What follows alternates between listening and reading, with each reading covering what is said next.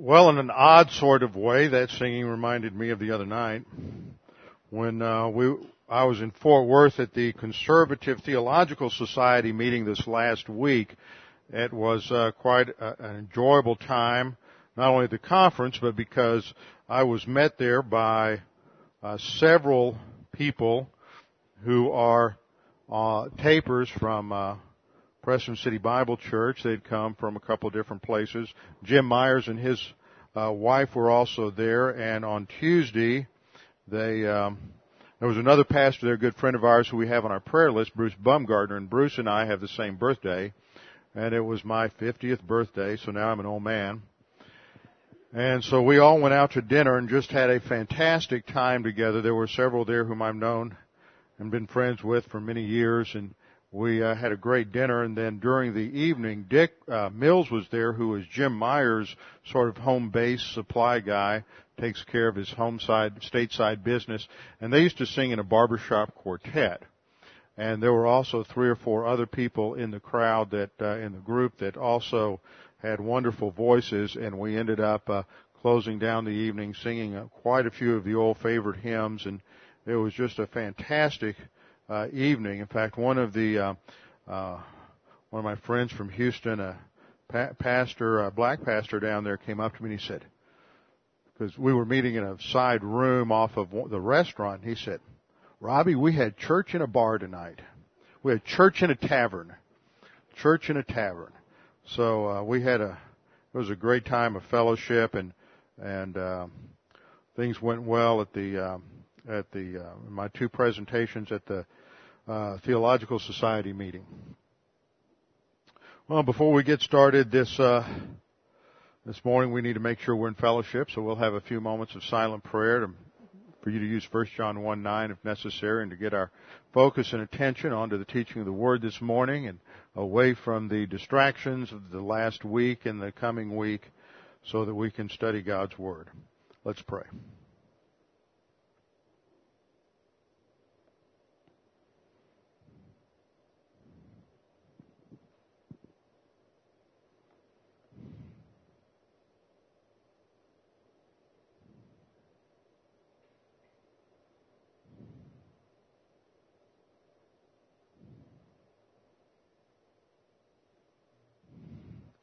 Father, we do thank you that we can come together this morning to study your word, that as believer priests we each need to continuously have our thinking renovated by your word. This is done under the teaching ministry of God the Holy Spirit, who is our guide, who is our teacher, who is the one who illuminates our thinking to understand your word, that we might choose to either apply it or to not apply it. Father, it is the Holy Spirit who is the one who makes possible the spiritual life, and he is the one who produces maturity. And so we need to make sure that we are always walking by means of the Holy Spirit, walking in fellowship with you. Now, Father, as we continue our study this morning, we pray that you would help us to understand the things that we study, help us to see how they apply to our own lives and our own understanding of your word. We pray this in Christ's name. Amen. Open your Bibles with me to 1 Corinthians chapter 4. 1 Corinthians chapter 4, and we will continue our study here of this first major problem in the congregation at Corinth. Their problem is first outlined back in chapter 1, verse 12, where Paul states, "Now I say this, that each of you says, I am of Paul, or I am of Apollos, or I am of Cephas, or I am of Christ." Now, I think that what Paul is doing here at the very beginning, using himself, Apollos, and Peter, Cephas was Peter's Aramaic name, or I am of Christ, Paul isn't really focusing on the individuals who seem to be the heads of the various groups in the various cliques that are developing in the congregation. I base that on the way he uses Apollos and Timothy later in chapter 4, and uses himself. He is using himself as an example to stand for those who are creating problems in the congregation, are sort of developing personality cults.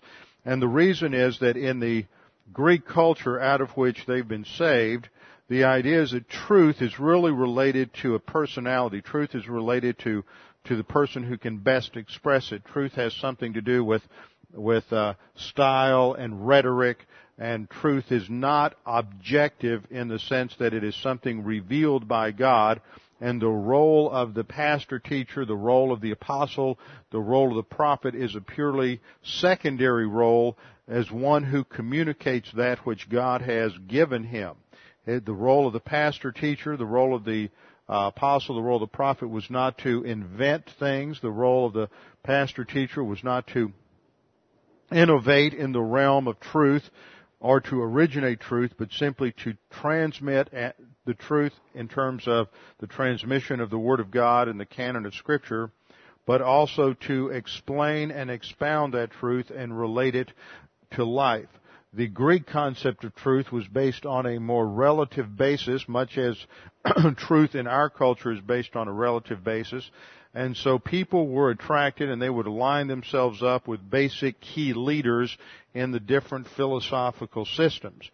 Now, the way Paul addresses this problem in Corinth is not to start at a superficial level with the problem itself, but he goes to the core issue, which is understanding who and what we are as believers in the Lord Jesus Christ. That every single believer, whether you have tremendous talents and abilities or whether you have none, whether you are rich or whether you are poor, whether you are well educated or not educated at all, whether you are a man or a woman, whether you are an adult or a child, every one of us has the same problem. We're all sinners. We all are born with a sin nature.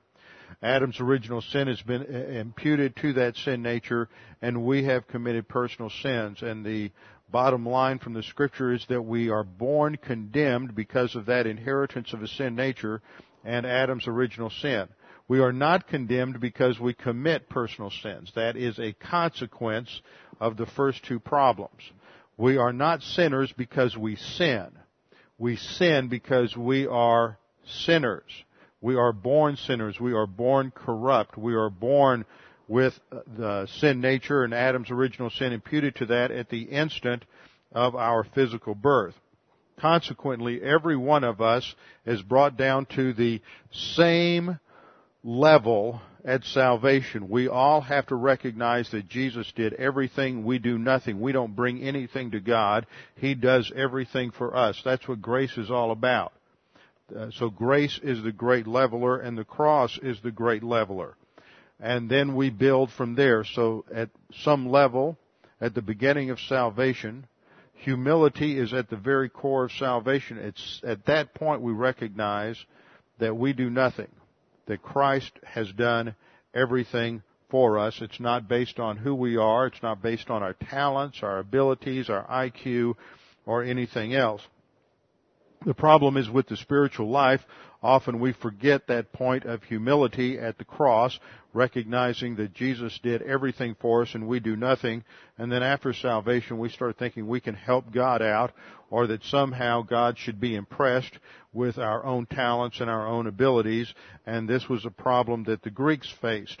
As a result of that, Paul is going to focus their attention on everything they got at the point of salvation in terms of positional truth. That everything they have was free, spiritually speaking, was given to them. All of their spiritual assets, all of the provisions for the spiritual life were given equally to every single believer at salvation. We all have the same assets. We all have the same relationship to the Holy Spirit. We all have the same Scriptures. We all have the same position in Christ. We all have the same priesthood. We all have the same inheritance. All of these things are given to us at the instant of salvation. And from that point on, the issue is, what are you going to do with that which God supplied? So he starts at the basics, and then in chapter 2, he goes through the description of how we come to learn God's Word, and that it is based upon, first, regeneration, and secondly, right relationship to God the Holy Spirit. In the third chapter, he covered the issue of the judgment seat of Christ, that the issue just isn't being saved. It has to do with spirituality and spiritual growth. And those who do not grow spiritually, who do not advance to spiritual maturity, who do not recognize the fact that they have been set apart as a temple of the Holy Spirit for the indwelling of the Shekinah glory of Jesus Christ, will suffer loss at the judgment seat of Christ. And then in chapter 4, he comes back to the issue applying all of this doctrine. See, so often people get the idea that somehow doctrine is just abstract. Doctrine has nothing to do with everyday thought. Doctrine has nothing to do with everyday realities. I'm struggling to pay my bills, struggling to get through school, in a difficult marriage, having problems with my health. Somehow doctrine just seems so abstract. Well, unfortunately, there are too many pastors that because they have at some level in their own thinking, they've bought into this idea that somehow theology or doctrine is abstract, that when they start teaching it, they make it abstract, and nobody ever sees how it relates to everyday life.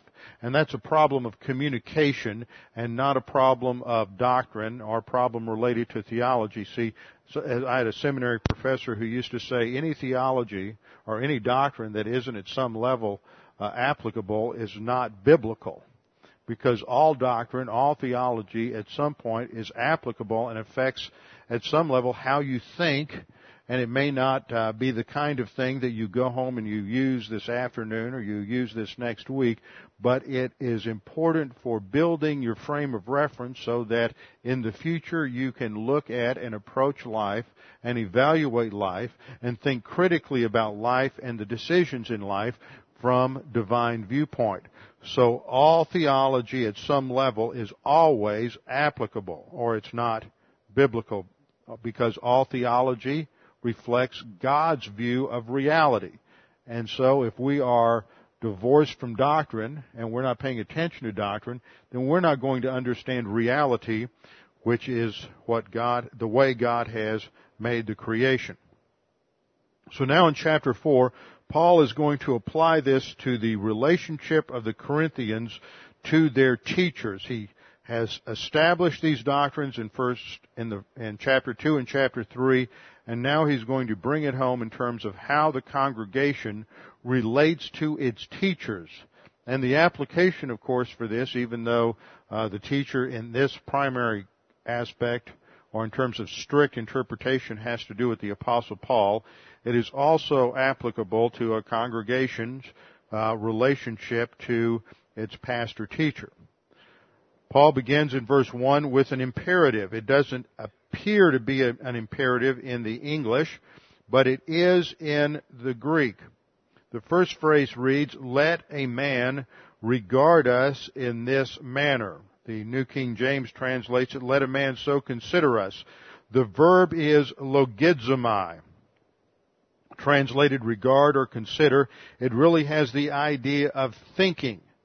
Logizomai was a word that was used in accounting, and it had to do with rational thinking and an orderly presentation of information.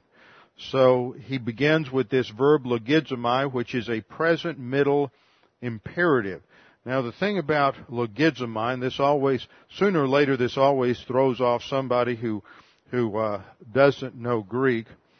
Whenever you have a verb in Greek that ends with this suffix, this is spelled Logizomai.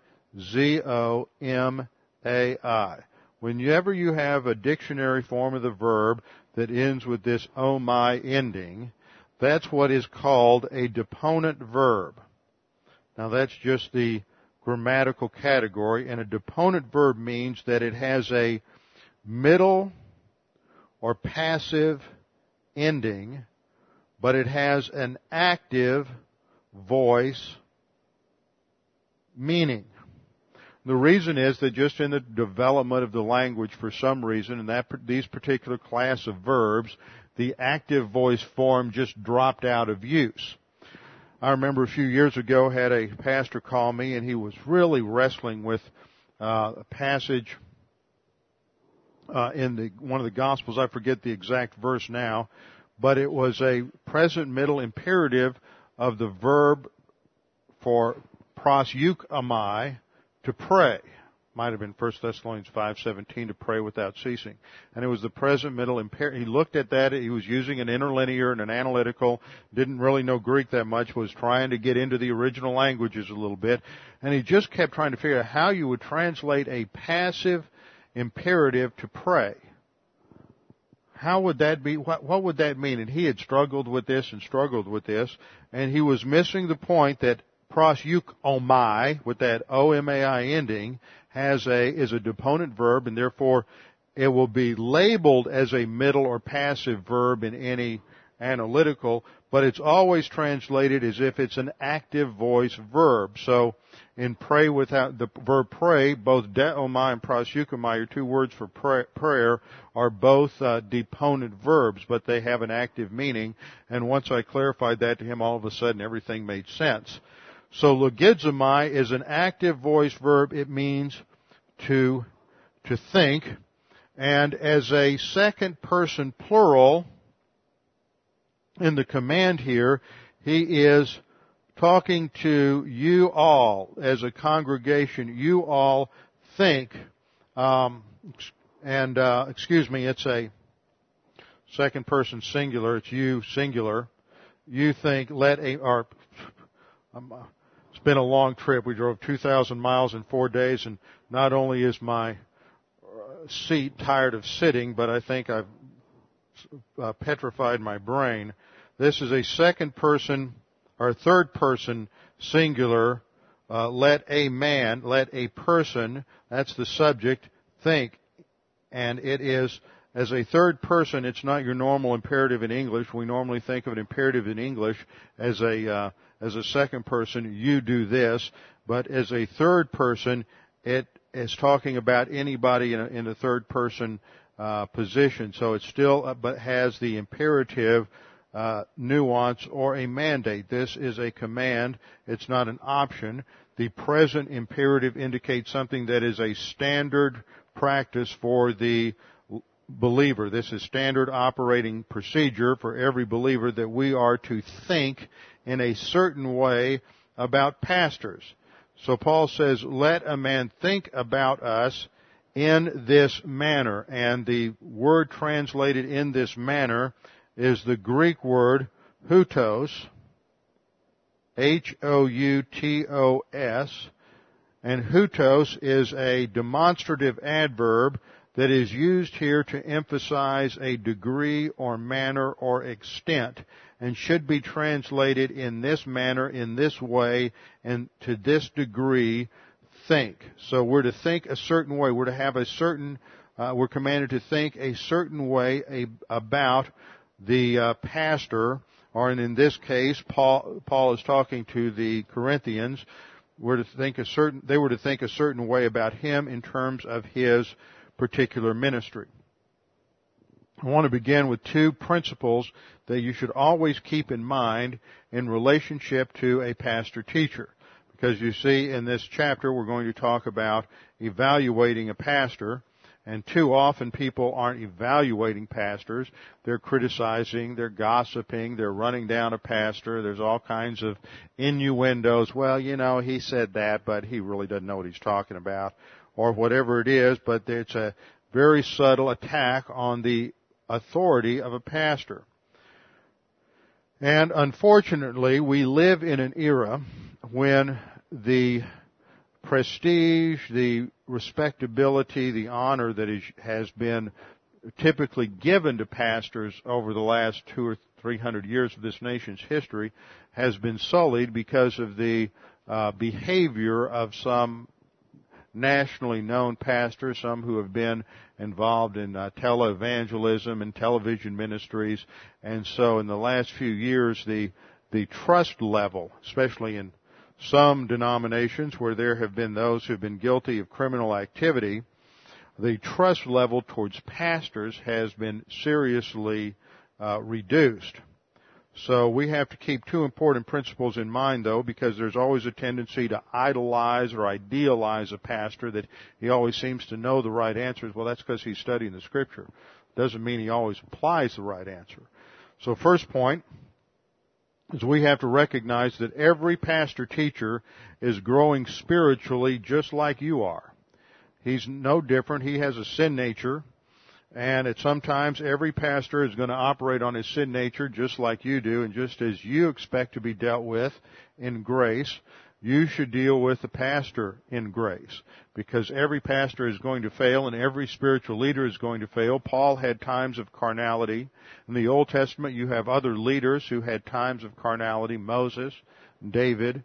Almost every leader that you know of in the Old Testament had times of carnality, and if you look at periods like the time of the Judges, they had extended periods of carnality and were operating on minimal doctrine a lot of the time. And yet, nevertheless, God in His grace puts them in the list of great faith rest heroes in Hebrews chapter 11. So that ought to tell us something about the grace attitude we should have towards spiritual leaders. They are there by the grace of God, and not because they are inherently better, not because they're perfect, not because they're sinless. Most pastor teachers are growing spiritually. If you are honest about your own spiritual life as a pastor, you should be growing and advancing. You shouldn't be immature. That's excluded by the requirements of 1 Timothy chapter 3. But every pastor needs to be growing and advancing. And as such, we have to remember that everybody grows at different rates. It always has seemed to me that some people, especially those with a legalistic tendency, tend to think that if God dealt with X, Y, Z sins in their life right off the bat when they were saved, that God's going to deal with X, Y, Z sins in everybody else's life right off the bat. And God, the Holy Spirit, tailor makes the spiritual life and His work on each of our lives for each one of us individually. And some of us, when we're saved, the Holy Spirit needs to deal with one sin or another. Maybe it's a sin of the tongue. Maybe it's arrogance. Maybe it has to do with some sort of overt sin. But God, the Holy Spirit, may deal with that person and that area of the sin nature very quickly. Whereas with the next person, that may be the last area the Holy Spirit really starts to work on as that person is growing. So there's no set pattern, and it's the height of arrogance and legalism to think that everybody else has to mature the same way and at the same rate and the same speed that you mature. So in the same way, you apply that to pastor teachers, and all pastor teachers are growing in different rates and in different areas. Always remember that his sins may not be your sins, but he is to be dealt with in grace just as you are. Spiritual maturity is no guarantee, is no protection from spiritual failure. No matter what happens, the pastor-teacher can always fail, and sometimes pastors have failed miserably, but they should always be dealt with in grace as long as there is that desire on their part to rebound and to recover, to confess their sin, to move forward, and to continue to advance spiritually. Second point, pastor-teacher is a spiritual gift. It's not a personality type. See, it's frequent that we forget that, and we think, especially with the influence of certain movies, that pastors have a certain kind of pleasing, gentle, kind of milquetoast personality, and yet that is not true. Pastors are different. I hang around with a lot of pastors, and they're all different. Some pastors are gregarious. Some pastors are introverts. Some pastors have natural inclinations to be very studious. Other pastors don't have that natural inclination, and it's a struggle for them to be studious. Some like to have great senses of humor. Others don't. You know, pastors come in all kinds of shapes and all kinds of sizes, and don't make the mistake of confusing a certain personality with the gift of pastor-teacher. You study the history of the church age, you study some of the great men of the church age and their personalities, and there's some people just have personalities like porcupines. I mean, you just don't really want to get to know them personally, but nevertheless, they had a tremendous ability to get into the Word and a tremendous ability to explain the Word and teach the mystery doctrine of the church age. So don't ever confuse the personality of the pastor with the gift itself. So how are we to think about pastor teachers, and those who, it would apply to evangelists as well, and those who are in professional Christian ministry. Well, Paul goes on to say, let each man, or each one, it uses the term anthropos, which is literally man, but it's used generically for anyone in the human race. Let a man or a person think about us, that is, those in professional Christian ministry, teaching ministry. Remember, every believer is in full-time Christian service from the moment you're saved. You're given a spiritual gift, and your job, your goal is to mature as a believer, and as you mature, your spiritual gift will become evident. Too many churches and too many groups want to get all tied up in knots over what spiritual gift they have. Don't worry about what spiritual gift you have. Just grow and mature and get involved in various areas of Christian service as you mature as a result of your spiritual growth, and your spiritual gifts will become evident. I often liken it to maturing in your physical life. As you grow and mature and you go through junior high or even as early as elementary school, you're exposed to all kinds of different things. Your parents will expose you to different kinds of activities. They'll try to get you involved in music and athletics and various different hobbies just to see what areas of interest you have and where you happen to be strong or where you happen to be weak. And by the time you get to be an adult, by the time you usually get into high school, you'll discover that there's some, like for example among men, some of the guys just really gravitated to something like a wood shop or auto mechanics or something like that. Others would get involved in music, and they had a talent in music, and they would be involved in the choir at school. Others would get involved in instrumental music, or they really enjoyed physical activity, and they got involved in athletics. And as they were growing up, what happened is they discovered that they had certain likes and certain dislikes and certain abilities and certain weaknesses. And as they reached maturity, they tended to gravitate to certain areas. And by the time you are a graduate of high school and you begin to go out and you get a job somewhere and you find there's some things you like to do and some things you don't like to do, you begin to focus on what your individual strengths and weaknesses and your abilities are. And usually by the time you graduate from college, you realize that you'll never work in the area of your major. And so you're going to go do something else. And I think it's only like 10% of people ever end up working in the field of their college major. In the same way as you advance spiritually, remember almost every spiritual gift in the church age, and spiritual gifts are restricted to the church age, almost every spiritual gift is also required of every believer. There's a spiritual gift of giving, yet every believer is expected to give financially in support of the local congregation, local church. There's a gift of service, yet every believer is expected to serve. There's a gift of teaching, yet every one of us is at some level expected to teach one another, whether it's as a parent to a child or friend to friend, or whether it's in a Sunday school class. We're all expected to encourage one another, yet there is a specific gift of encouraging or exhortation.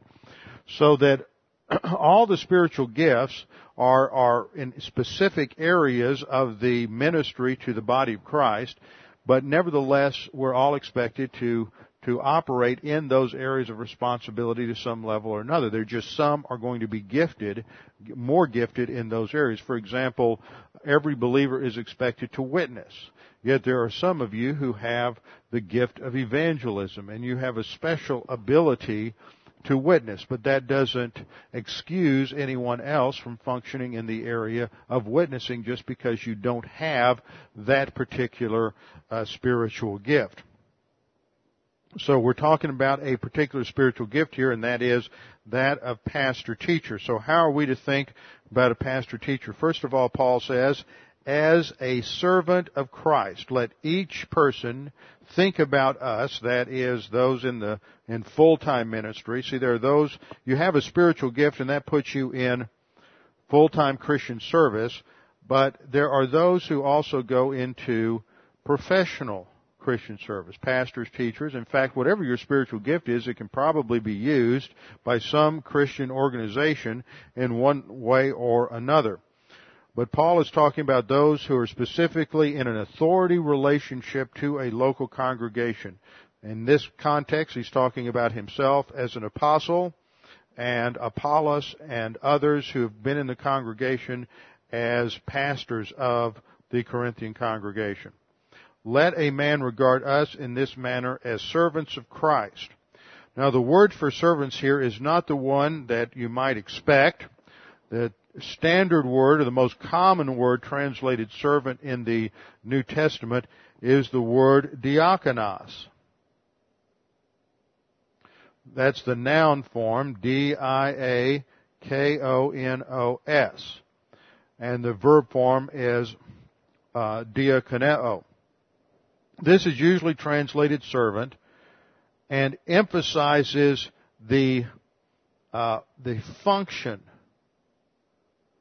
of the operation of that person in his relationship to other believers. The word is used in three different senses in the New Testament. It's used of the leader of a state or national identity. For example, in Romans chapter 13, verse 4, we're told, "For it is a minister of God to you for good." That is the authority in the local or in the national entity. He is considered a minister, a servant of the people. He is there to serve the citizenry. It's also used of every believer in passages like 2 Corinthians chapter 3, verse 6,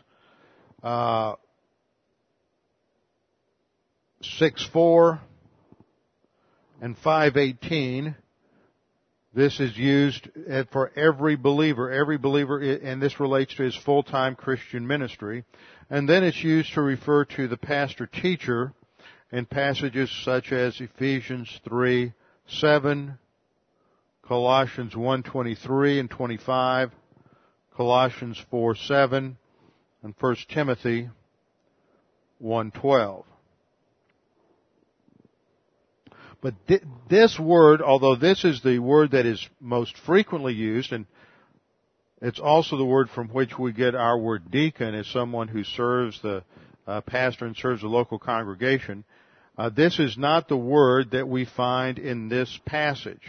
We find a word that has a distinct emphasis and is rarely used of the pastoral ministry, and its use here is important. It is the Greek word huperetos. Looks like this.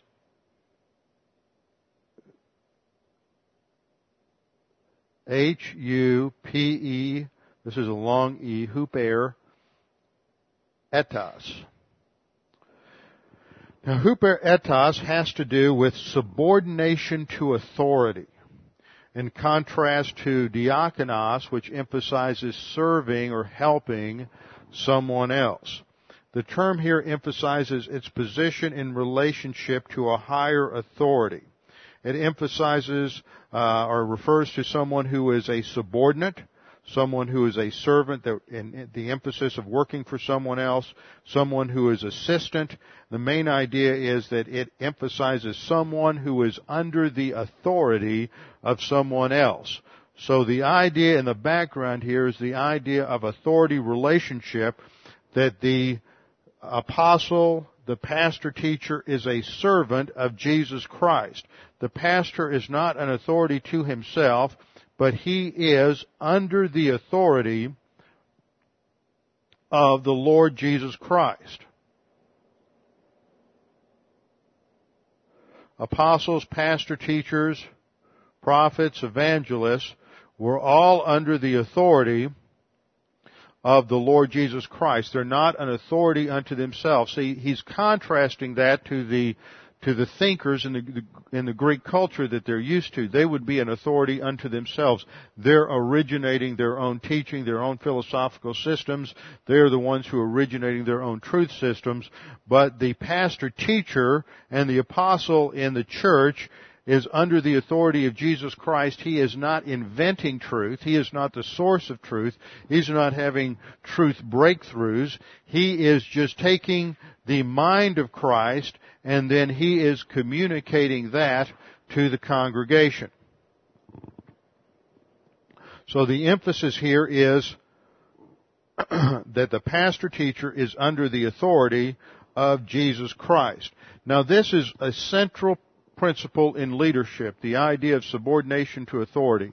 You don't start at the top in life, you start at the bottom. You can't be a good leader unless you're a good follower. You can't exercise authority well unless, first of all, you have learned humility. When you have somebody in a position of authority that hasn't learned humility, that hasn't learned to be a good follower, what you have is someone who will turn into a tyrant, someone who will be unreasonable and irrational, someone who will be self-centered and self-absorbed in what they want to do, and they are not someone who can make a good leader. Every good leader recognizes that he is under authority. It doesn't matter who you are or how high you are in whatever hierarchy you're in, whether it's in a position of a corporate position or a position in government. There is always someone over you if it's simply the Lord Jesus Christ.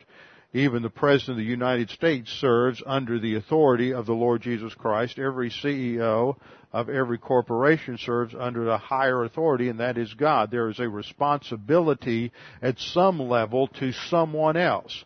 The head of a corporation is also accountable at some level to the shareholders.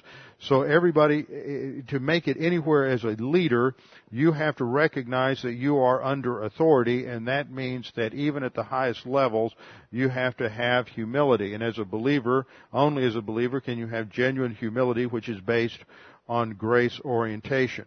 So the principle here is that the pastor-teacher in any congregation is under the authority of the Lord Jesus Christ.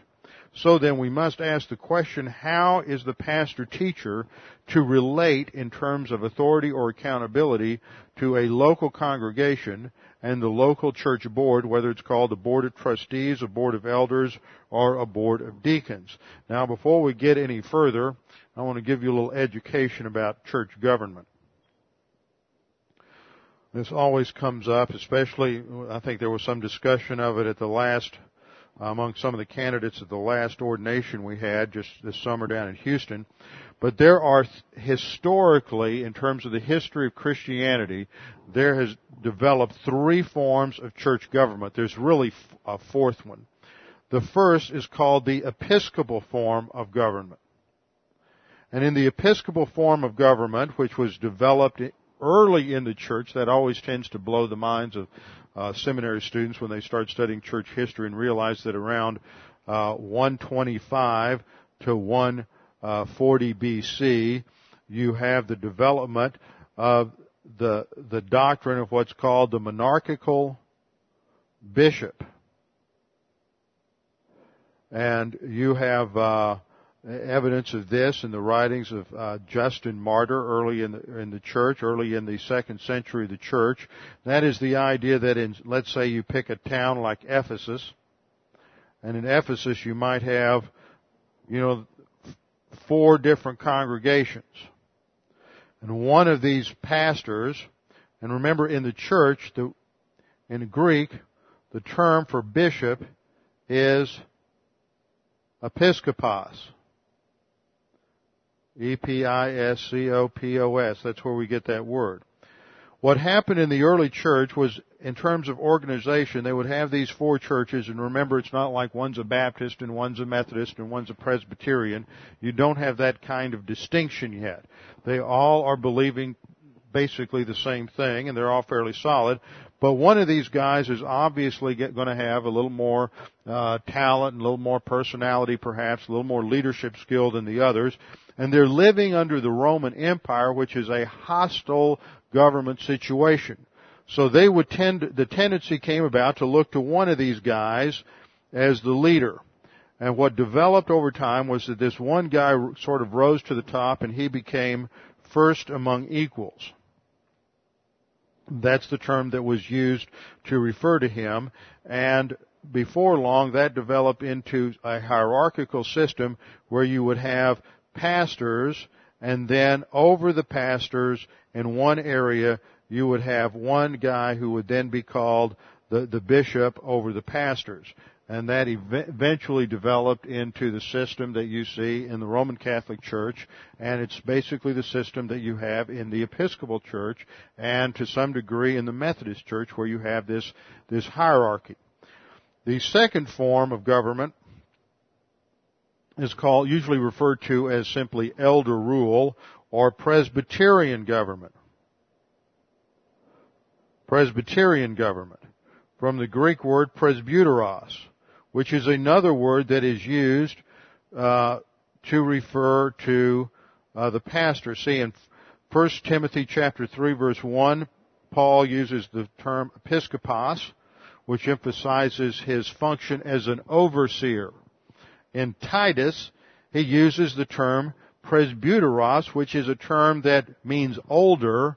Everybody's learning the prefix here of presby, as we watch those commercials for eyeglasses or something, presbyopia, that's when you get old and you can't see anything anymore. Some of us are experiencing more of that than others. But it refers to someone usually older in age, but it is also used by Paul to refer to somebody who is more mature spiritually. And so what happens is you have another group of people who take this word out and translate it as elder, and they emphasize this role of the pastor. And in a Presbyterian form of government, you usually have two boards. You'll have a board of deacons, and they're responsible for taking care of the property and the finances and other more physical material things. And then you'll have another board made up of elders.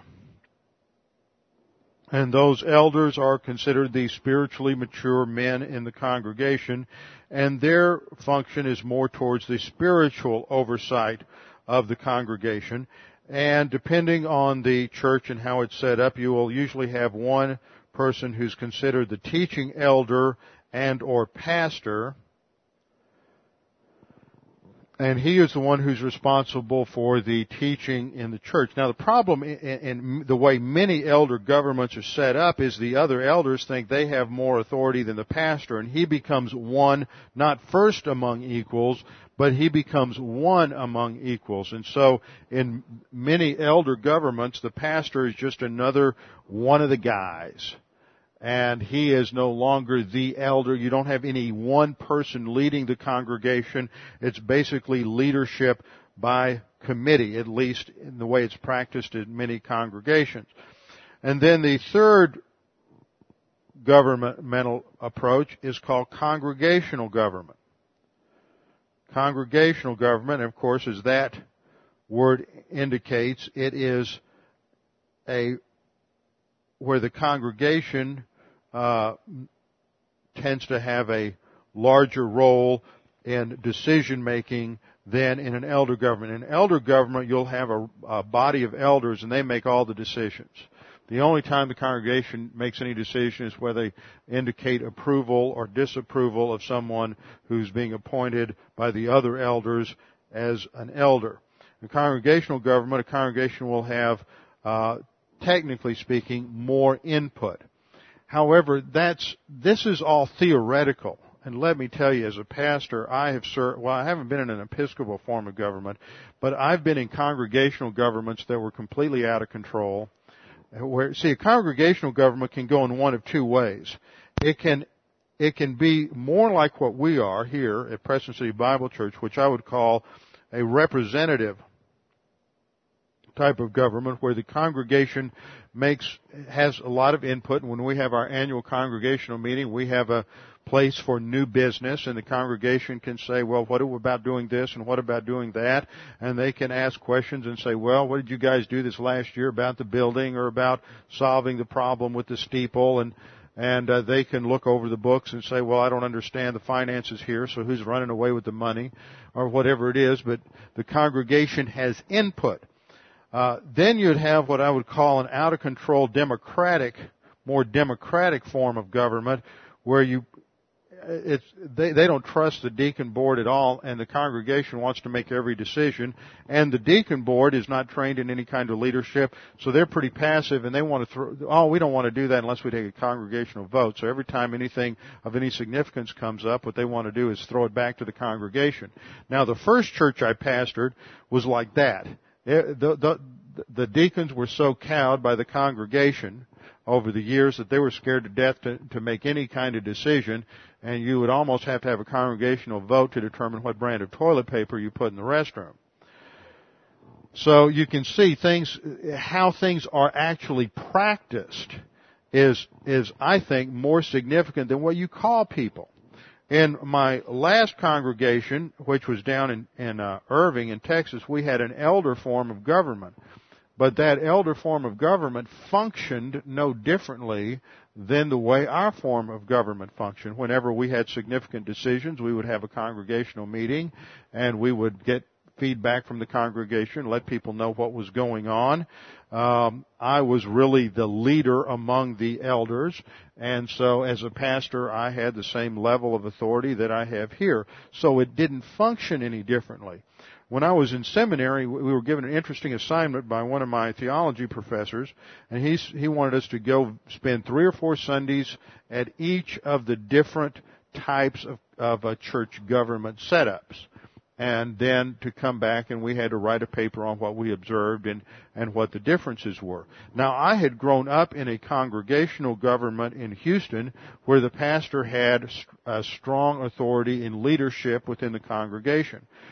The first year I went to Dallas, I went to a congregation that was pastored by one of his best friends through seminary, a man by the name of S. Lewis Johnson, who's taught Greek and theology at Dallas Seminary for many years. And Dr. Johnson came out of a Plymouth Brethren background. Now, for those of you who aren't familiar with Plymouth Brethren, they're strong on elders, and they don't believe in a professional clergy, so they don't have any paid pastors, and they usually have very few people who have attended seminary, but they do have a well-educated congregation because they emphasize the fact that it's the men in the congregation who are responsible to teach the congregation, and most of the people that I've met in my life that have come out of a Plymouth Brethren, or what they're referred to as PBers, they come out of a PB background, man, they know Scripture. They have memorized tons and tons of Scripture. And because they're trained that the men in the congregation are expected to get up and teach, and in the better PB congregations, they have some really sound teaching. John Nelson Darby, the founder and systematizer of dispensational thought as we know it, was a Plymouth Brethren, and many of the original dispensational teachers in the 19th century all came out of a Plymouth Brethren background. Now, we don't agree with that. There are certainly problems with their setup, but it's not, it may sound foreign to your ears, but it's not as evil and wicked as you might think it is. What I've discovered is, if you've got people in these positions, whether you call them elder, deacon, pastor, bishop, whatever, if you've got people there that are spiritually mature and understand doctrine and have sound theology, it's going to function the same way no matter what you call them. It's when people start operating on arrogance and the sin nature that you start seeing things fragment. That's when you start seeing political plays within the congregation, when people divide up and make issues out of things that are non-issues and start creating division in a congregation. Now, I believe, personally, we don't have time to go through the exegesis of it, that the terms bishop, episkopos, and elder, presbyteros, and pastor, poimenos, all refer to the same individual, but from a different perspective of his responsibilities. As a bishop, he is the overseer of the congregation. As an elder, he is spiritually mature. Paul says in 1 Timothy, you don't put a new convert into a position as a pastor, but someone who has grown and matured so that they don't easily succumb to arrogance. You don't want them believing everything, all their press, when everybody goes out the back door, shakes their hands, oh, that was a wonderful message this morning, Pastor. They're going to go home and think how wonderful they are and lose their humility. So we have different types of church government. But what the Bible emphasizes, 3 points here.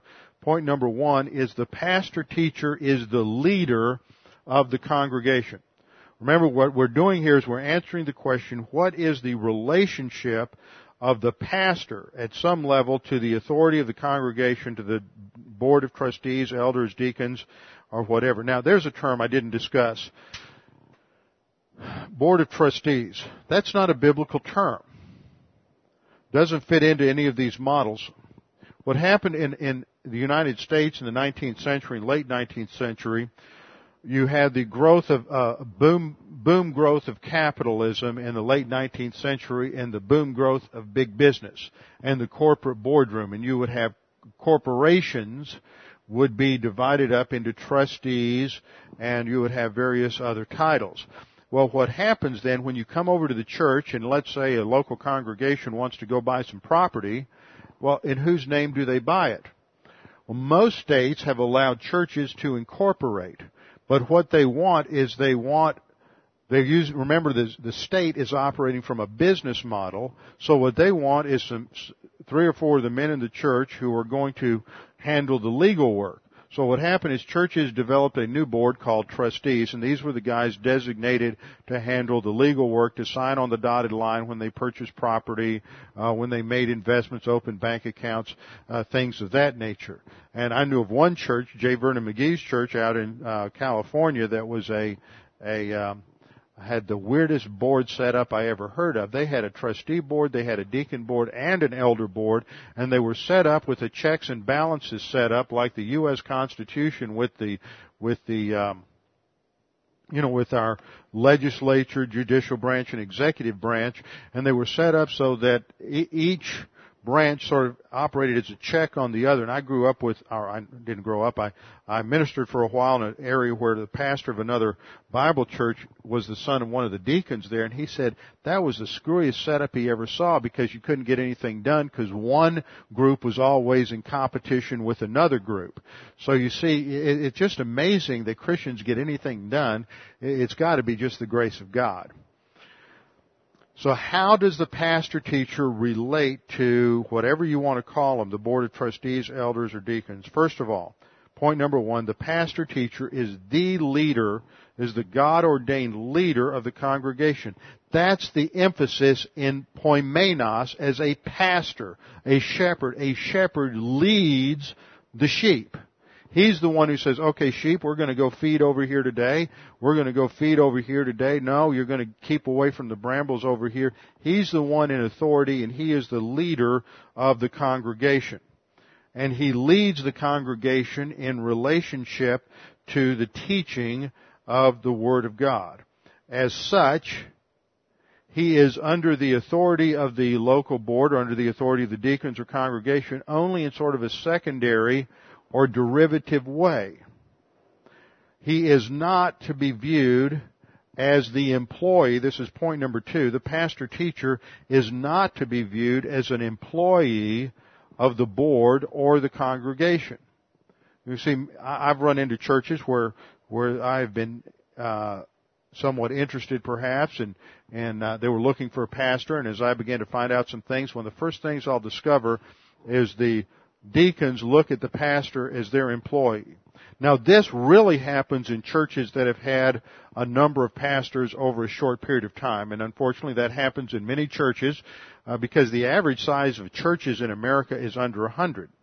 And many pastors will go and they'll pastor a church that's not very large and can't quite pay them enough to support themselves full time or support their family. So after they've been there a year and a half or 2 years, had some experience, then some other church will come along and will make them an offer, and they'll go to the next size church simply, we put a good face on it, simply because they need a little more finances to support their family, and it's not necessarily a bad thing. In many cases, they're just climbing a corporate ladder. And so the average church, or the average stay of a pastor in the United States is under 2 years.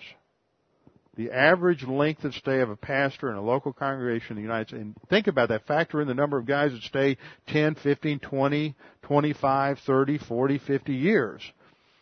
The average length of stay is about 2 years. Now, there's not a whole lot you can get done then, but in many of those churches, you've got deacons that have been there for 30 or 40 years, and over that 30 or 40 year period, they've seen 20 pastors.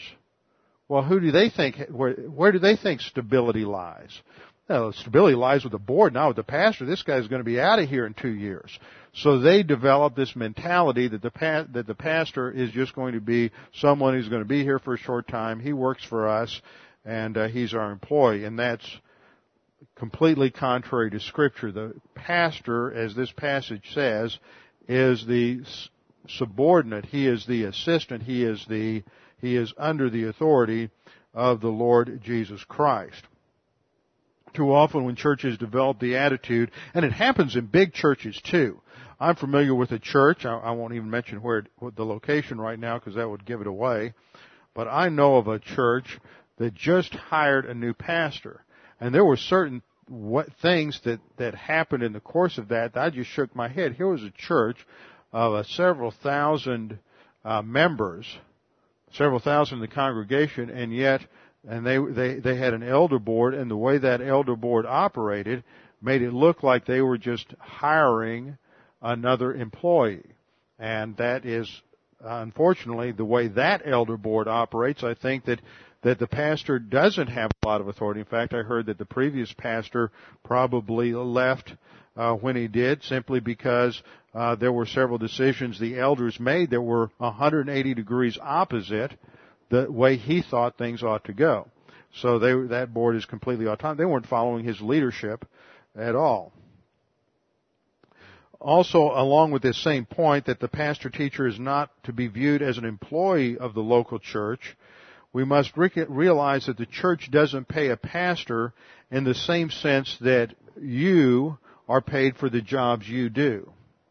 So that calls for a complete paradigm shift, because we're so used to thinking in terms of the way things go every day at work. You go in and you work 40, 50, 60 hours, and you get paid a fair wage or salary in return for that.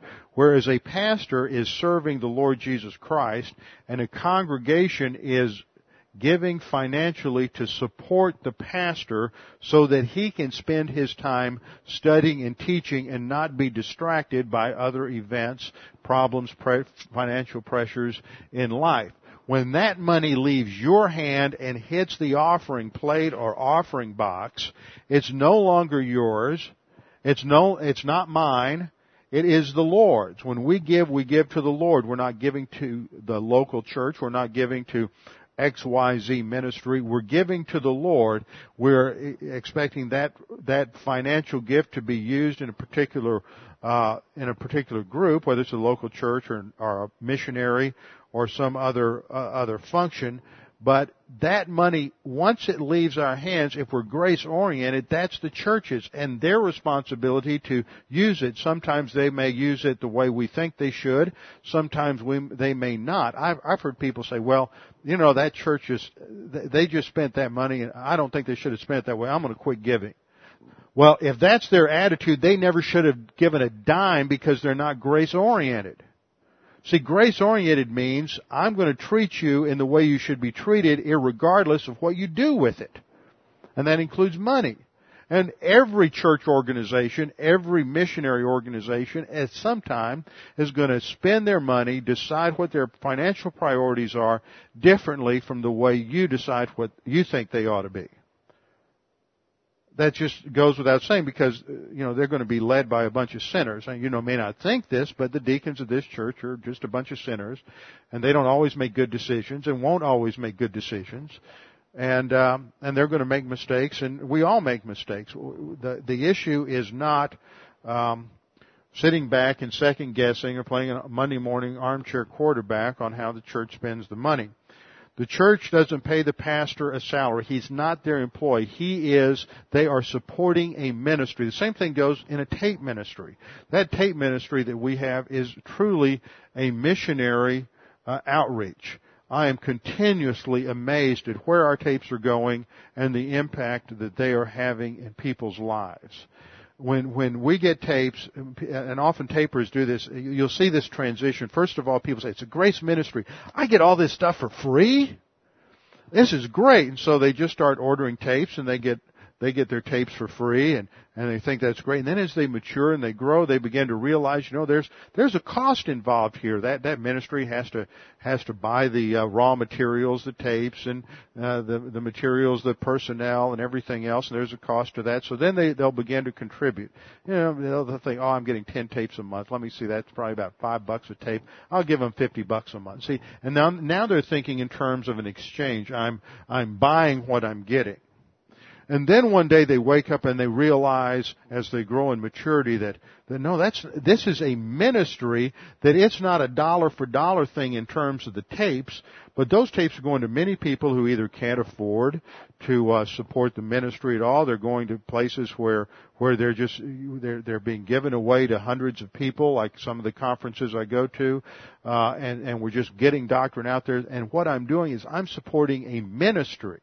I'm not just buying tapes, or I'm not just buying books, I'm supporting a ministry. And so then, as they reach that mature, grace-oriented attitude there, then that really changes the way in which they support the ministry. And it happens with local churches as well. You have a broader vision of where things are going. So it's not just supporting a ministry. It's not just paying the pastor a salary, but you've got a vision of the way God is going to use this pastor, either locally or at another level, and we are supporting him so that he has the privilege and opportunity to study the Word, not to be distracted with financial worries or anything like that, so that God can then use him to go out and teach the Word and teach doctrine.